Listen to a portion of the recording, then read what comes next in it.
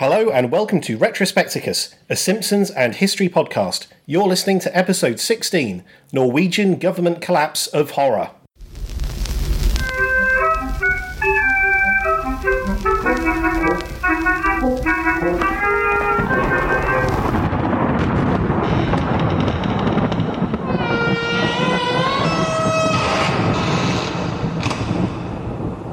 Grisly greetings, mortals. Do not adjust your podcast engine. We are in control. I am the Titan of Terror, Gorath Horrorons. And I'm the Sultan of Scream, Toom Chilliamson. And welcome to the other side, the plane of torment known only in whispers as Retrospecticus. The Simpsons, modern history and bone-chilling horror, together for eternity! In each blood-curdling edition, we'll discuss an eerie episode of The Simpsons, and a major historical happening from the time the episode first scared in the Boo-S. You'll ghoul where we ghoul. Quote the Raven when we quote the Raven. Blow more dust from that which we blow more dust from.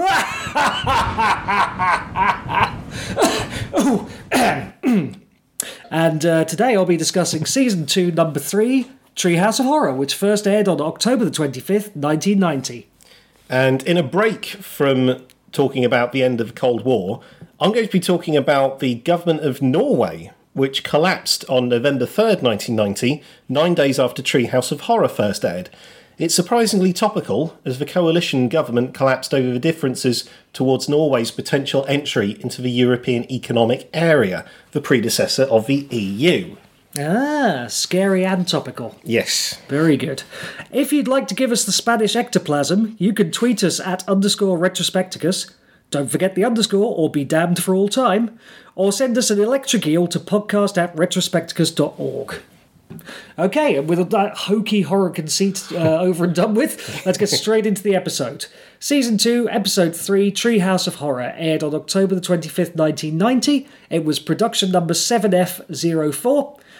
It had a US viewership of 14.6 million viewing households. No, that's not pairs of eyes. I'm a little bit out of order on what kind of ratings I can get. That was a Nielsen of 15.7. It was 25th in the ratings in total for the week, and it was the highest rated Fox show. But Gorath, I hear you howl. What banshee whale topped ye British charts that week? Why, it's The Beautiful South with a little slime. The Beautiful South with a little time. Oh, right. The Beautiful South. The absolute embodiment of British mediocrity. Yes, good. I'm glad you said it. They have their roots in the Housemartins, who featured one of our previous hitmakers, Norman Cook of Beats International, Freak Power, and, you know, that other one. Name escapes me. Yeah. Anyway, the Housemartins were a surprisingly acerbic and political bunch, with even radio-friendly hits like Happy Hour being the lyrical equivalent of a steel fist in a velvet glove. And the Beautiful South, well, they weren't so much. They tended to specialise in kitchen sink dramas. It's lead singer Paul Heaton and drummer Dave Hemingway that moved on to this project, though the addition of singer Brianna Corrigan gives this particular song its motif of a doomed couple finally imploding, told from both points of view. Worth noting, by the way, that it's Hemingway singing the male part rather than Heaton. Despite their ubiquitousness in the early to mid-90s, this was actually their only singles chart number 1. They had a lot more luck in the album charts, particularly with their 1994 greatest hits album Carry On Up the Charts, which went platinum 5 times and was claimed to be in 1 in 7 British households. That is so depressing. There's nothing particularly wrong with them, but it's just such middle of the road.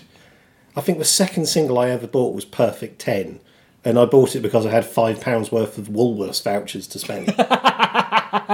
See, I get the feeling that's where a lot of the purchases of Carry On Up the Charts came from. Quite possibly. Vouchers that were going out of date. I will say I do like their very first single, Song for Whoever, I think is a neat little piece of songwriting, but it's not, yeah, well, I mean, I listen to punk, so it's not exactly going to kind of kick my doors down, is it? No, it's sort of that middle of the roadness of the Lighthouse family, really. Yeah, that's a good comparison, actually. In many ways, the American Beautiful South. Yeah, pretty much. Yeah. The beautiful American South? Anyway, before we get too far off topic, let's get to the episode. We don't get our normal opening. What we get instead is Marge walking onto a stage and giving us a warning about the content to come, including stating that she entirely washes her hands of the ensuing half hour, which actually makes a lot of sense. We'll see her in the stories, but she only appears right at the end in real time, as it were. So it's almost like she's not appearing in the episode as a protest. Yes. You also noted earlier that it actually is a warning. Yeah, it's genuine. It's telling you that if you've got kids and they're scared by things, don't watch this programme. Which is really weird watching it now because it's so tame. Yeah. Especially with what did happen in The Simpsons later where, there's that bit with the badger where Homer's guts are all exposed and there's that one where he's enters Robot Wars and gets his arms cut off or something like that. So yeah, this is just, not a huge amount of gore happens in this one. No. With our opening adjusted, we also lose our usual chalkboard and couch gags. Now, for the first 5 Treehouse of Horror episodes, we will instead see a number of humorous gravestones. This episode gives us several ancient Simpsons, Ezekiel, Ishmael and Cornelius V. Simpson, plus Garfield, the Grateful Dead, Elvis, Paul McCartney, Disco, and my particular favourite, Casper the Friendly Boy. Of course. I did want to do a huge bit about the rumour that Paul McCartney is dead, which this is obviously a reference to. Yeah. But that in itself is a maddening rabbit hole to go down. Oh, of course it is. Full of rumour and counter-rumour. So given that we're a relatively sceptical podcast and given that there's so little fact involved in the whole thing, I decided just to bin the whole thing. Yeah, I don't blame you, but if you want to go and look up the Paul McCartney is dead conspiracy, it's absolutely fascinating what people will believe. Absolutely fascinating. So rather than a single story, or in an increasing number of episodes at this point of The Simpsons, one in-depth story and a less important, though sometimes intersecting B-plot, Treehouse of Horror consisted of 3 shorter stories. I feel like I'm doing that angry video game nerd thing of, back in those days it was all, trees around here and that kind of thing. But at the time, this was a breakout for The Simpsons rather than the yearly event that, spoilers, it would come to be. Yeah, absolutely. The anthology format was the writer's way of paying homage to horror anthology comics and programmes, such as EC Comics' Tales from the Crypt. And in some of these Treehouse of Horror episodes, particularly the early ones, there's linking material between the stories as well. In this case, Bart and Lisa are telling each other scary stories in Bart's treehouse. Literally a treehouse of horror. We, as the audience, are in Homer's shoes as he listens into them. As we join them, Lisa has just finished a story and Bart is not impressed. He offers instead the story of Bad Dream House. Writer John Swartzwelder, who doesn't exist, and who we've discussed before back in episode 5, Bart the First McDonald's in Moscow. That's right, yeah. The Simpsons move into a mansion, but eerie goings-on immediately ensue, with poltergeist activity, mysterious blood, and a portal to another dimension amongst the wonders within. Marge and the kids want to leave the clearly haunted house, but Homer insists they sleep on it. It's revealed that the house is somehow sentient and wants rid of its new occupants. To this end, it possesses almost all of the family and drives them to kill each other, except for some reason it doesn't get Marge, who manages to snap everyone out of it. Lisa discovers that the house is built on a Native American burial ground, and Homer complains to his real estate agent, who reminds him that he told Homer about that 5 or 6 times. The house has one last attempt at driving them away, but is given a telling off by Marge, who tells it they will all have to get on and live together. The house asks them to step outside while it thinks about it, before voluntarily imploding rather than continuing to live with the Simpsons. Quite a simple one, that. Quite to the point. I'm not mad keen on it as Treehouse of Horror segments go. No, it's quite tame by their standards, but there are lots of little, what do you call them, one-frame jokes, the sort of blink and you'll miss them type thing. Yeah. Like, I only just noticed that in the, what they call an Indian burial ground, there are lots of tombstones and they've got names of famous Native Americans, but there's also Crazy Horse and Not So Crazy Horse. And one of them says Mahatma Gandhi. Absolutely. Because he's Indian, which is the sort of joke that you would attribute to the non-existent John Swartzwelder, because it's kind of offensive, maybe? Absolutely. Tonto is also in there. Who was the fictional companion of the Lone Ranger. So, yep. Few funnies in there. Yep. Right, so back to the treehouse. And it's Lisa's turn to be unimpressed, both by the story and Bart's fake severed finger. Luckily, it was just a warm-up for a mocker-brie tale, which he calls Hungry Are the Damned. Writers Jay Kogan and Wallace Wolodarski, who we've discussed before back in episode 3, The Morris Worms Odyssey. Mm-hmm. Whilst barbecuing at night, the Simpsons are abducted by a flying saucer, though it requires 2 tractor beams to lift Homer. Their abductors are the Rigelians Kang and Kodos, and they are to be taken to Rigel 4, a world of infinite delights, but where entertainment has not evolved beyond Pong. The gracious hosts feed and weigh the family.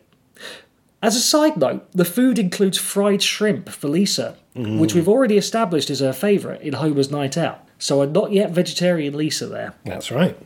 She becomes suspicious when they are told there will be guests of honour at a feast on arrival. She confronts the Rigelians when she finds a book that appears to be called How to Cook Humans.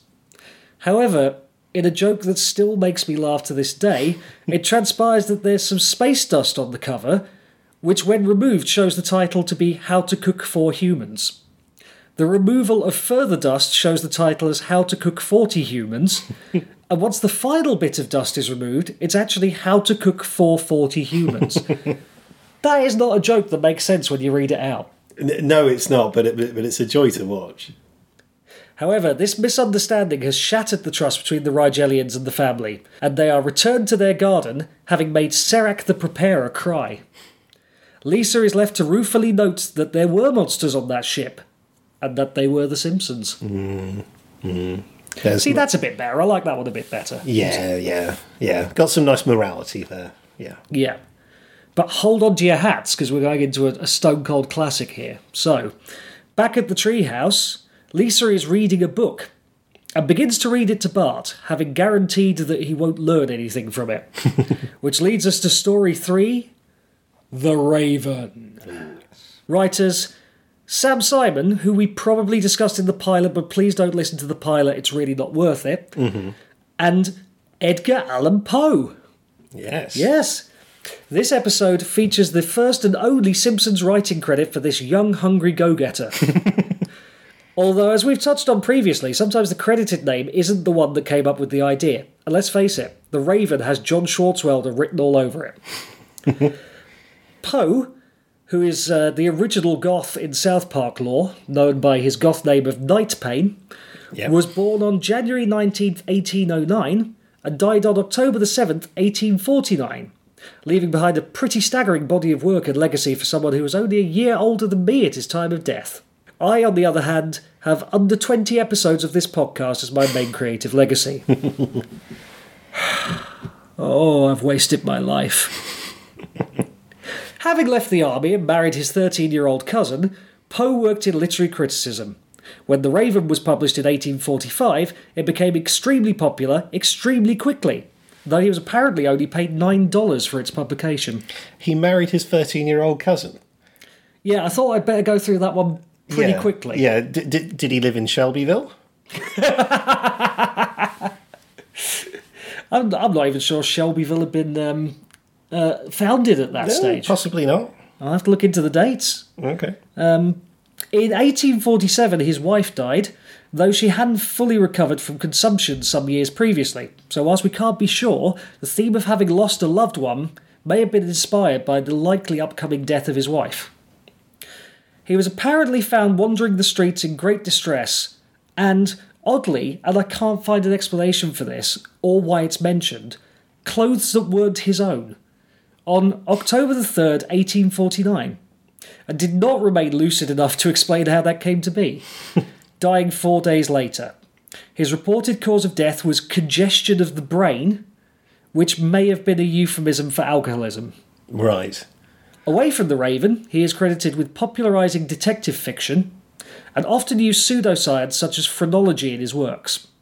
though this may simply have been an attempt to tap into the zeitgeist of the times, and we should note that kind of thinking was publicly popular and had not been entirely dismissed at the time he was active. No. And phrenology is still kind of trendy today. It's not at all uncommon to see a little bust of a phrenology head on fancy desks, for example. True. In fact, my friend Sam collects those. Oh, right, okay. Hi, Sam, if you're listening. So this segment is quite hard to describe in the way that I normally describe segments. But essentially, we have James Earl Jones reading us the Edgar Allan Poe poem The Raven, and that can't be a bad thing. No, that's brilliant.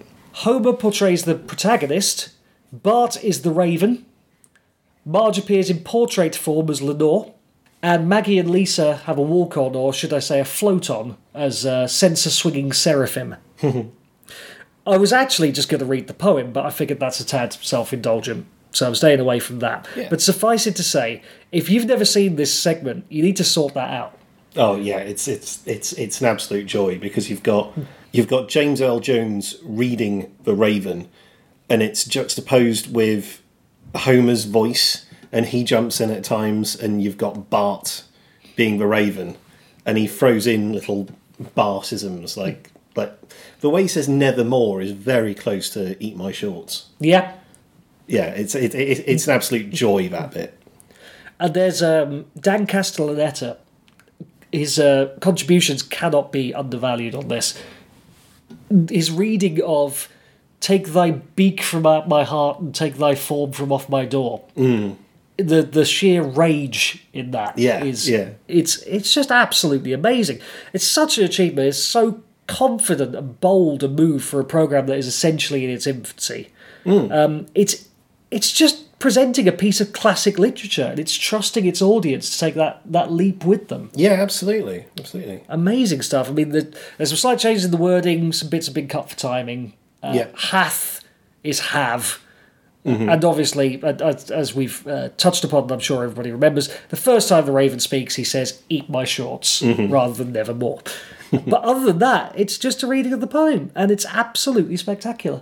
Definitely. It really is. Can't say enough good things about it. After the poem, Bart notes that he finds it rather tame, and the kids are called to bed, leaving a frightened Homer shivering and unable to sleep with the light off. And through the window, he spies the Raven. And that's it. That's the end of Treehouse of Horror. Yeah. And who could have told at the time that it would go on to be an institution? Yes. There have been like 24 Treehouses of Horror, and it's... There has been one for every series. Really? Except for Series 1. Oh, my word.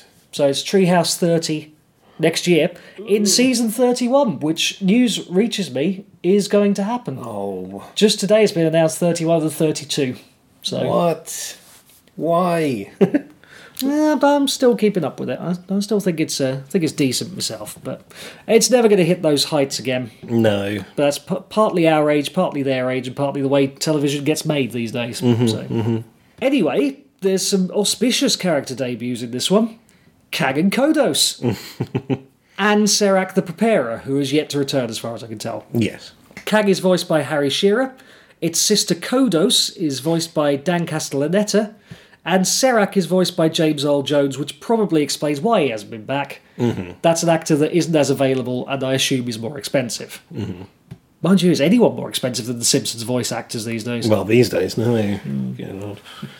Kag and Kodos' names are also the names of Star Trek characters. Presumably they were taken from there. Serac is an anagram of Sarek, which is the name of Spock's father. But I'm not sure if that was intentional, because it's a pretty alien-y name anyway, so it could just be a coincidence, that one. Yeah. The tentacled Rigelians, not to be confused with the similarly designed space mutants from the in-universe film franchise of the same name, have become mascots for Treehouse of Horror episodes, sometimes as the main focus of stories, and other times more blatantly shoehorned in, but always there. There has been some controversy more recently. Treehouse of Horror episodes are non-canon, but Kag and Kodos did appear in a main canon episode, which is Season 26, Episode 10, The Man Who Came to Dinner, which was also considered to be made into The Simpsons movie too. But it shouldn't have been, because it was a pretty rubbish story, to be honest. It's basically this one from this Treehouse of Horror, but stretched out to an extent that nobody really wants. So, are they canon? Unlike Brock in the Hanna-Barbera Godzilla cartoon, whose non-canonicity is total and undeniable, it's a question that will have to remain open. Shall we close on some Did You Knows? Oh, yes, please. Find out about the Norwegian government? Yep. Fantastic. So, Hungry Are the Damned is a spin on the 1962 Twilight Zone episode To Serve Man, which itself is based on the 1950 short story To Serve Man, written by Damon Knight. And I'm awfully sorry, I've got to do the intro from the Twilight Zone episode as it's an absolute corker.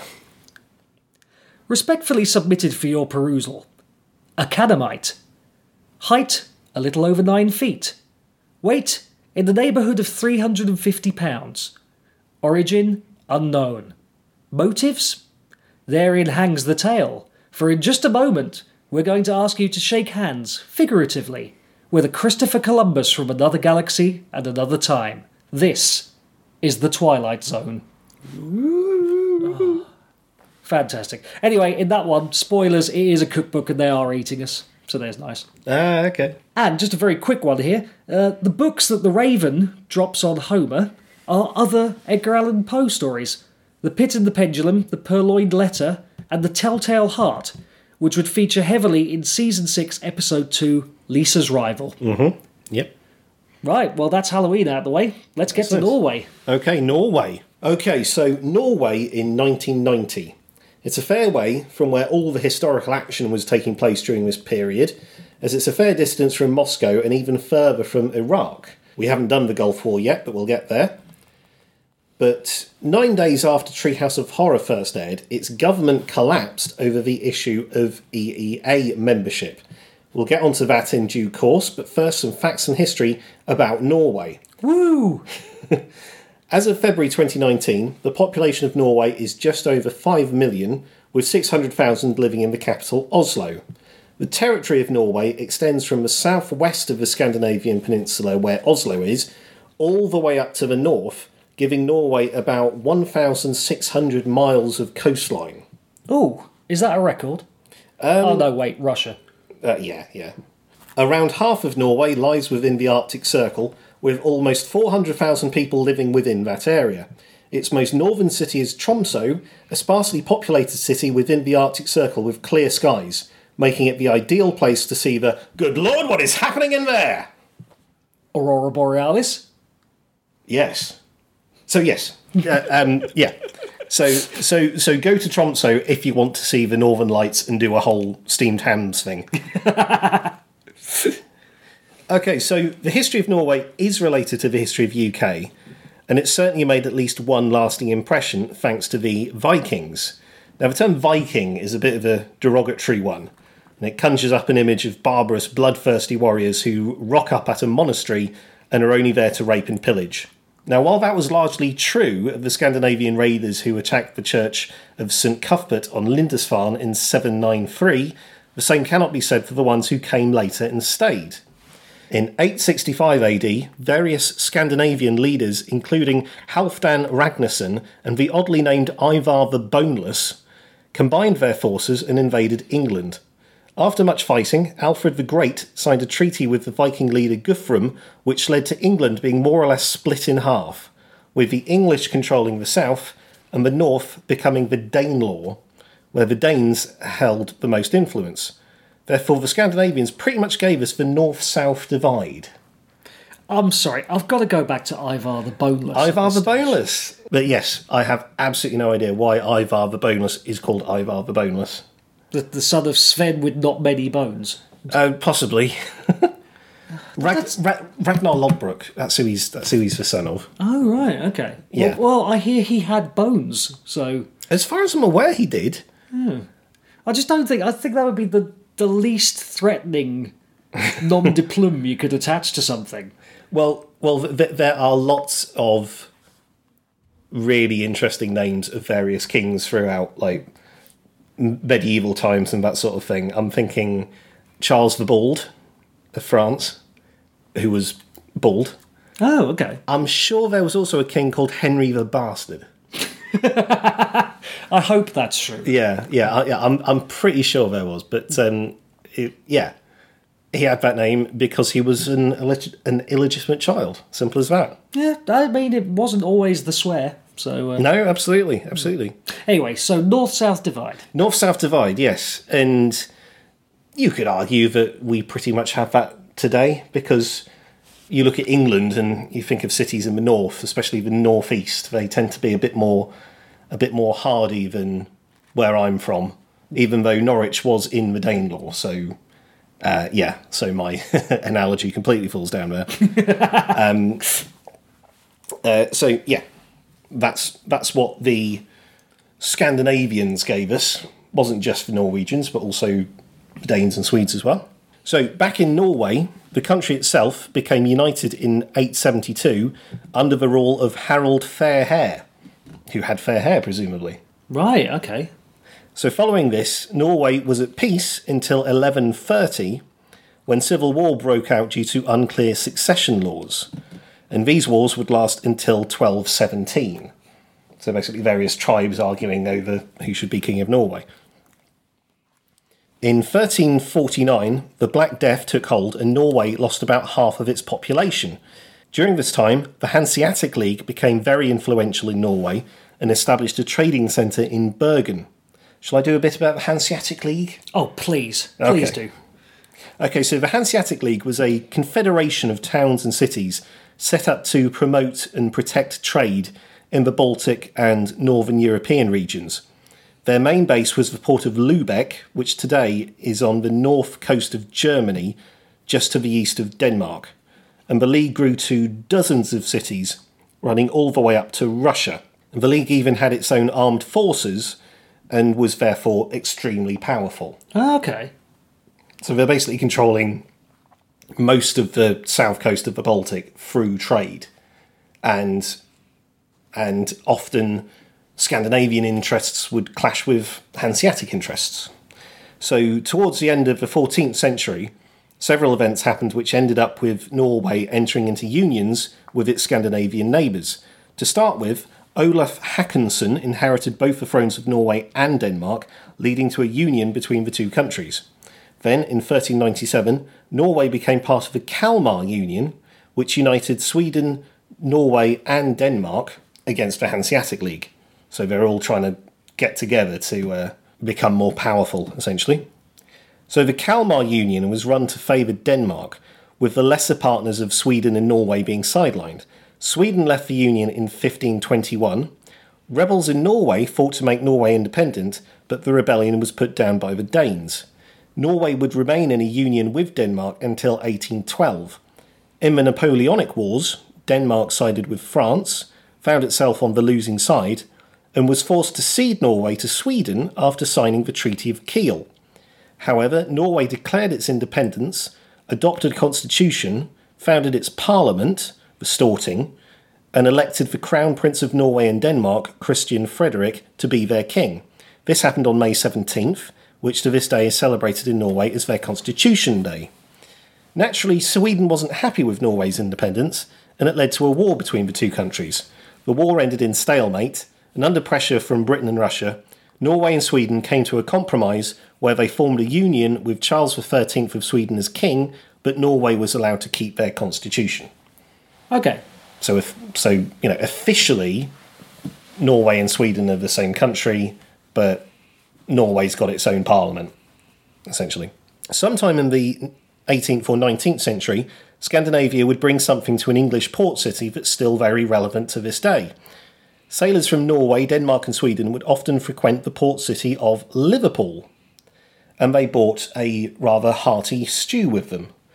The Norwegians called it lapskaus, and today we know it as just scouse. Yes.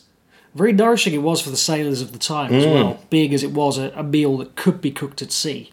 Yes. Which was something that hadn't really been in British sailing culture up until that point. That's right. So the dish is still popular right here in Liverpool, and it's why Liverpudlians are referred to as Scousers.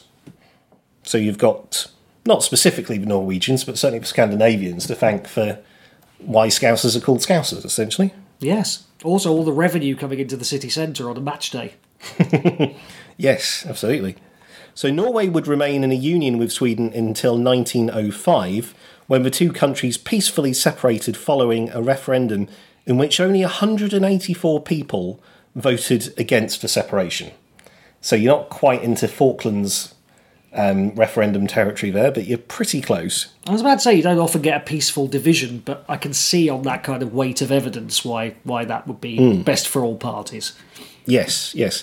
So to this day, you're supposed to be able to rile a Norwegian by asking if they're from Western Sweden. Not that I want to try. So, having gained their independence, Norway tried to be politically neutral. And they were certainly trying to be politically neutral by the time the First World War rolled around. Having said that, the Norwegian merchant fleet sided with the British, causing them to be known as a neutral ally. Over half of the Norwegian merchant fleet was sunk by U-boats with a loss of over 2,000 sailors. So the interwar period was marked by a huge amount of political instability. Between 1918 and 1935, Norway had 9 governments. And each one was a minority government lasting on average just 18 months. The Labour Party split in 1921, with part of it becoming the Communist Party. From 1935, the Labour Party formed an alliance with the Agrarian Party, offering the country some stability. In the Second World War, Norway's location made it a prime target for invasion by both the Allies and Axis powers. Norway occupied pretty much the entirety of the west coast of the Scandinavian peninsula, with Oslo not far from the entrance to the Baltic Sea. Whoever controlled Norway, therefore, controlled a number of ports and access to iron ore, which of course was vital for any war effort. The Nazis invaded, and following resistance from the Norwegians, who were assisted by the British, they took control of the country. The Nazis appointed a puppet prime minister, a man going by the name of Vidkun Quisling. Sound familiar? Yes, it does. So the name Quisling has gone down in history as a byword for collaborator or traitor. And Quisling himself collaborated with Nazi Germany and played his part in the final solution. Following the war, he was arrested, put on trial, and convicted of murder and high treason. He was then executed by firing squad. Quisling was one of the 25 people executed in the aftermath of the war, a period that saw 53,000 people arrested for treason. So there you go, that's a word that Norway gave to the world, essentially. Yeah. When I first heard that word, I assumed it was some sort of medieval goblin or something, a Quisling, but no, it was an actual person who was a puppet ruler of Norway. Do you know, I only know that word because I once picked up a free fanzine at a concert. It was a concert by a band called the Demolition Doll Rods. Don't Google that, they're usually naked. Okay. Yeah, the support band were a band called the Cheaters, and they handed out this fanzine of like their local scene. And one of the bands was called Quisling. Yes. But it was spelt Q******.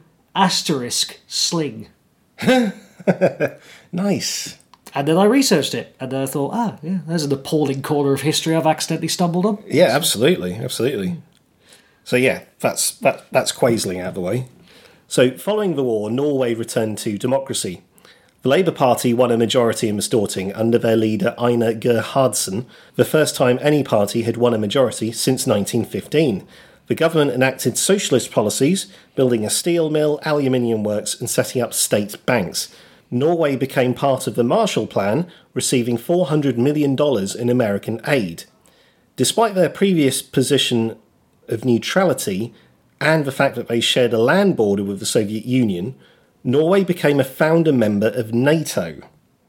And this decision and others would cause a split in the Labour Party further down the line. Because, that was a big deal. Because membership of NATO by the Soviet Union was seen as an aggressive act, really. Because the whole point of NATO was to defend countries against the Soviet Union. So, joining it would have been seen as, a very bad thing by the Soviet Union themselves. Yeah.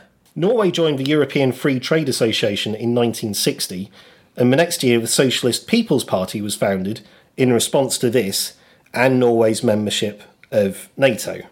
I think it's fair to say that hardcore socialists are rather against the whole European project. I mean, we're certainly seeing that now with the current Labour leader anyway. No names mentioned. But, yes. well, you just said who it was anyway. So. Yes. So in 1966, Norway began its journey into what has become known as its oil age, which it's still in. Prospecting for oil began in that year, and by 1969 the Ekofisk field was discovered. It turned out to be one of the largest in the world. The oil fields were worked on by private companies and the state oil company, the imaginatively titled Statoil. Ah. The taxation of the private companies and big dividends from Statoil brought in huge revenues for the Norwegian government, but we'll talk about those later. The elections in Norway in the late 60s were very close and demonstrated the importance of coalition governments. In the previous elections, the Labour Party had just about won majorities. In 1965, Labour won 68 of the 150 seats, but the four non-socialist parties were able to form a coalition. In 1969, Labour got 74 seats, with the rest of the parties forming a coalition with 76 seats. And because this result was so close, people feared that the next election could end up with the Storting equally split, so 5 extra seats were added by the time the 1973 election rolled round. Before this, in 1972, Norway held a referendum on membership of the European Economic Community, or EEC, the predecessor to the EU. 2 million votes were cast, and no prevailed by 53.5% to 46.5%, although the vote in the capital Oslo was 66% yes, and the no vote was much stronger in the areas away from the capital. So it's very, very similar numbers to the Brexit referendum, really. Yeah. Similar pattern as well. It's very deja vu. Yeah, absolutely. Well, except the other way round. Yes. Vu deja? Possibly. So during the 70s, Norway established its exclusive economic zone, securing 700,000 square miles of ocean. Naturally, it led to border disputes, and these disputes with Denmark and Iceland were eventually settled. I don't know if you've ever had a look at a map of the North Sea, seeing who owns what, but it's very weird, and sort of bits jut out, and it just looks really, really odd. I've definitely heard seagulls. Oh, right, okay. But we could do a seagull special, just... Well, I like it when you hear seagulls, because it gives the impression that this is recorded in a lighthouse. It's really nice. So anyway, 1981 saw yet another close election. This time the Conservatives formed a coalition with the Centre Party and Christian People's Party. They embarked on a process of deregulation. Now, deregulation back then was really, really interesting because it's things that nowadays you take for granted. So until they changed the law, private radio stations were illegal. Oh. And you just think about a modern Western country, and you couldn't have private radio stations or private TV stations. I mean, it reminds me of when Margaret Thatcher's Tories got in 1979. Sorry to mention Thatcher again. And one of the things they deregulated was the sale of telephones. So before then, you could only buy telephones from the post office, and the choice was rather limited. After deregulation, you could buy phones from anywhere, and it was made light of at the time with the availability of novelty phones, like the Mickey Mouse phone, you know, the one where he's walking and he's holding the receiver. Yeah. That sort of thing. But I mean, can you imagine if we had that sort of regulation today? No iPhones, no Androids. If you wanted a phone, you'd have to get one of 3 available from the post office. That is ridiculous. Yeah. Well, that seems ridiculous, and it probably didn't at the time. And while we're on the subject of classic phone handsets, the Garfield who opened his eyes when he picked the phone up. Oh, yes. Yeah. Always wanted one of those, would still have one, don't have a landline. Yeah. All right. But yeah, that sort of phone, illegal in the UK until 1980, I think. So anyway, but the Norwegian Conservatives also cut taxes, removed regulations on borrowing money, and allowed foreigners to buy Norwegian securities. And what happens when financial markets are deregulated? As soon as night follows day, an economic crisis hit in 1986 when foreigners started selling off Norwegian kroner. The crisis caused the Prime Minister, Kari Willoch, to resign. So, yeah. Deregulation of financial markets, usually a bad idea. I mean, it's what caused the stock market crash in 1929, and it's what caused the credit crunch in 2008. So as far as I'm concerned, if a country deregulates its financial markets, it's headed towards a crash. And that's what happened in Norway in the 80s. Oh, I'll have to keep a beady eye out for that. Absolutely. So, the next Norwegian general election was in 1989, and after all, it's what we're really here to talk about. Once again, the Labour Party won the most seats, winning 63 out of 165, but they fell well short of a majority. Together, the more right-wing parties banded together to form a governing coalition, with Jan P. Syse of the Conservatives as the Prime Minister. However, the coalition was pretty much doomed from the start. When the coalition was formed, the party signed up to a coalition agreement.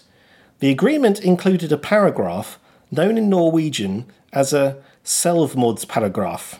And I don't speak Norwegian, so I hope I've got that right. And this translates into English as suicide paragraph. Great! Yeah. I can't see any problems with that.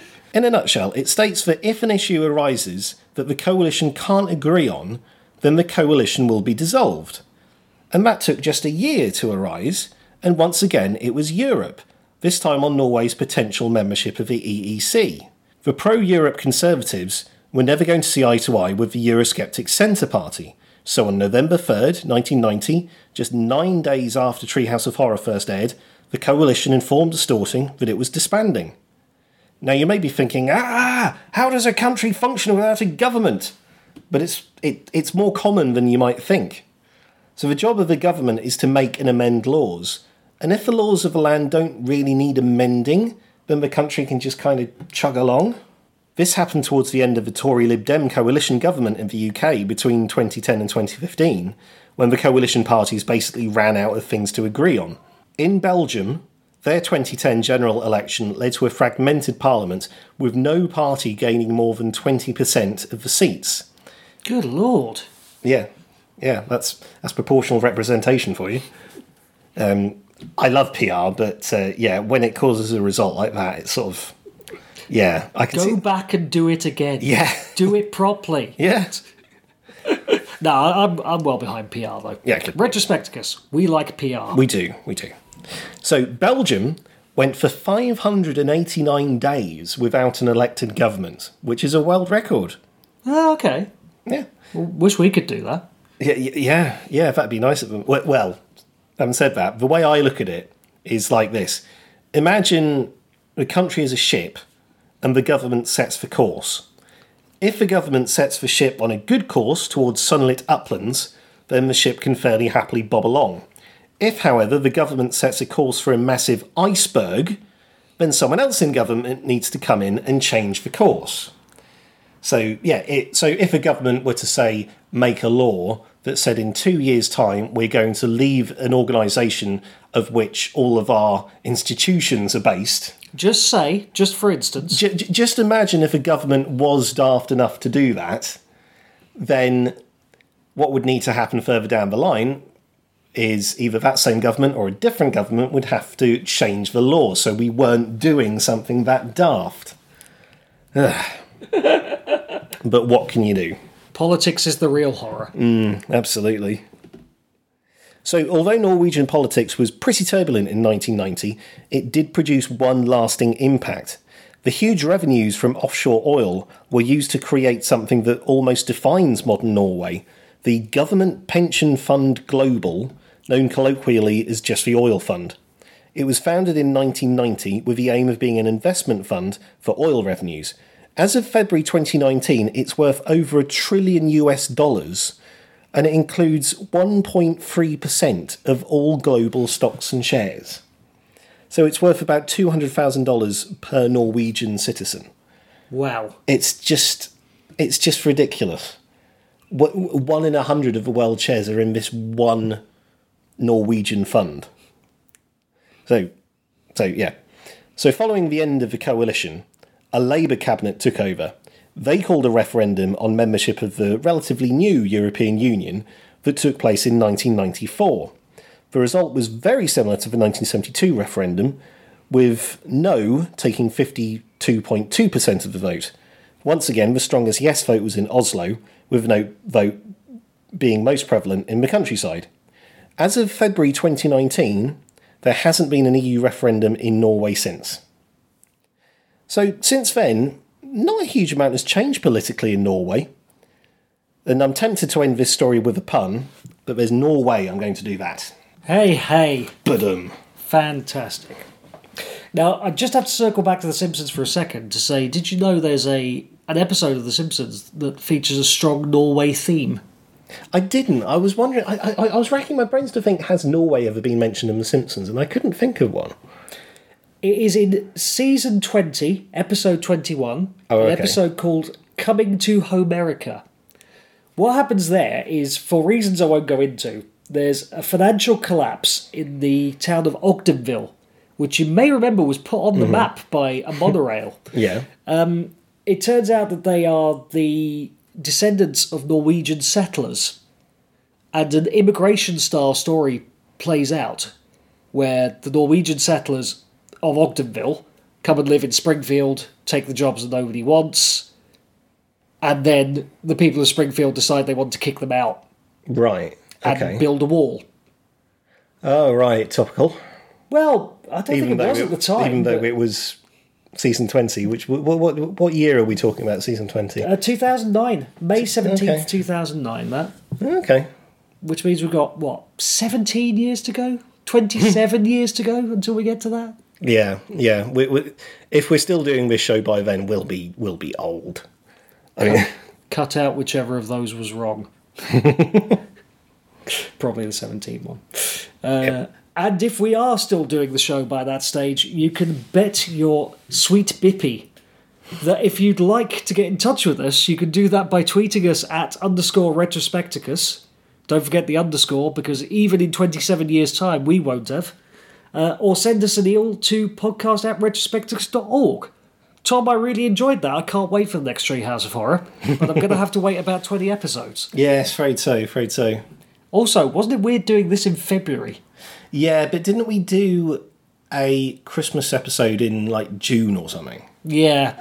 I guess we'll have to get used to that. Yeah. And on that chilling note, we will return you to your usual scare-free podcast next time round. So good night, listeners, and keep watching the skies. Bye, everyone.